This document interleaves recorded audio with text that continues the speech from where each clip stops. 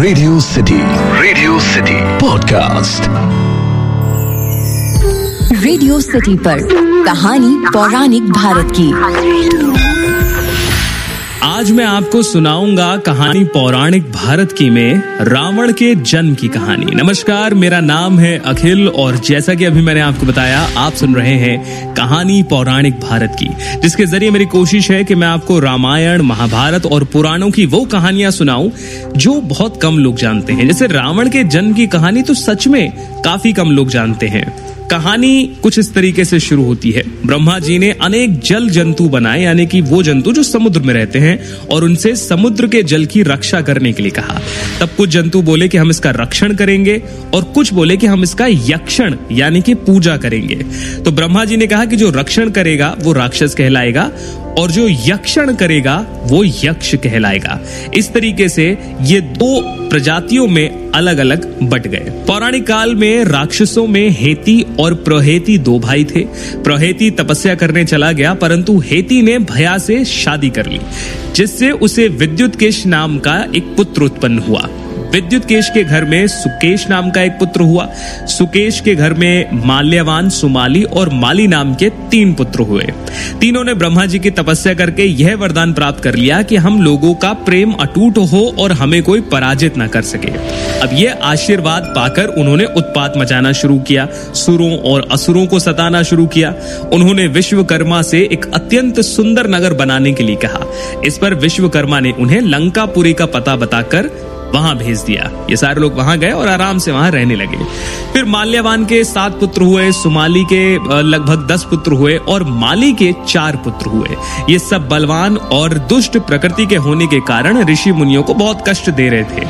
उनके कष्टों से दुखी होकर ऋषि मुनिगण विष्णु जी की शरण में जाते हैं। तो विष्णु जी उन्हें कहते हैं कि हे ऋषियों, आप परेशान ना हो, मैं इन दुष्टों का अवश्य ही नाश करूंगा। जब राक्षसों को विष्णु के इस आश्वासन की सूचना मिलती है, तब सारे संगठित होकर माली के सेनापतित्व में इंद्रलोक पर आक्रमण करने के लिए चले जाते हैं। समाचार पाकर विष्णु अपने अस्त्र शस्त्र संभालते हैं और राक्षसों का संहार करने लगते हैं। सेनापति माली सहित बहुत सारे राक्षस मारे जाते हैं और बाकी के बचे हुए लंका वापस आ जाते हैं। बचे हुए राक्षस सुमाली के नेतृत्व में लंका को त्याग कर पाताल में जा बसते हैं और लंका पर कुबेर का राज्य स्थापित हो जाता है।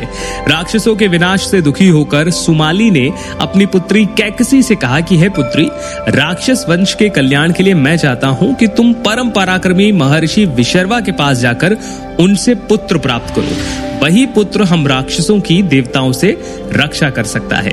पिता की आज्ञा पाकर कैकसी विशर्वा के पास गई। उस समय भयंकर आंधी चल रही थी, आकाश में मेघ गरज रहे थे। कैकसी का अभिप्राय जानकर विशर्वा ने कहा कि हे भद्रे, तुम इस कुबेला में आई हो। कुबेला मतलब एक अच्छा समय नहीं है, जब आंधी चल रही है, आकाश में बादल गरज रहे हैं। तो कहा कि तू इस कुबेला में आई है, मैं तेरी इच्छा तो पूरी कर दूंगा, परंतु इससे तुम्हारी संतान दुष्ट स्वभाव वाली और कुकर्मा होगी। कुकर्मा मतलब जिसके कर्म अच्छे ना हो। तो मुनि की बात सुनकर कैकसी उनके चरणों में गिर पड़ी और बोली कि हे भगवान, आप ब्रह्मवादी महात्मा हैं, मैं आपसे ऐसी दुराचार संतान पाने की आशा नहीं करती हूँ, अतः मुझ पर कृपा करें। कैकसी के वचन सुनकर मुनि विशर्वा ने कहा कि अच्छा, तो तुम्हारा सबसे छोटा पुत्र जो होगा वो सदाचारी और धर्मात्मा होगा। इस प्रकार कैकसी के 10 मुख वाले पुत्र का जन्म हुआ, जिनको रावण कहा गया। उसके बाद कुंभकर्ण, शूर्पणखा और आखिर में सबसे छोटा पुत्र विभीषण हुआ, जो कि धर्मात्मा प्रवृत्ति के थे। तो ये कुछ कहानी थी रावण के जन्म की, कि किस तरीके से रावण का जन्म हुआ। रावण ने फिर बाद में जब उन्हें पता लगा कि लंका जिस पर कुबेर शासन करते थे वो पहले राक्षसों की ही थी, तो कुबेर से जाकर वो लंका भी छीन ली थी। वैसे लंका की भी एक अलग कहानी है कि लंका को क्यों बनाया गया और लंका की उत्पत्ति किस वजह से हुई, क्या कारण था, वो कहानी मैं आपको फिर कभी सुनाऊंगा कहानी पौराणिक भारत की में। फिलहाल आज की कहानी आपको कैसी लगी मुझे जरूर बताइए मेरे इंस्टाग्राम हैंडल @RJ अखिल पर। तब तक सुनते रहिए रेडियो सिटी, रग रग में दौड़े सिटी। रेडियो सिटी पर कहानी पौराणिक भारत की।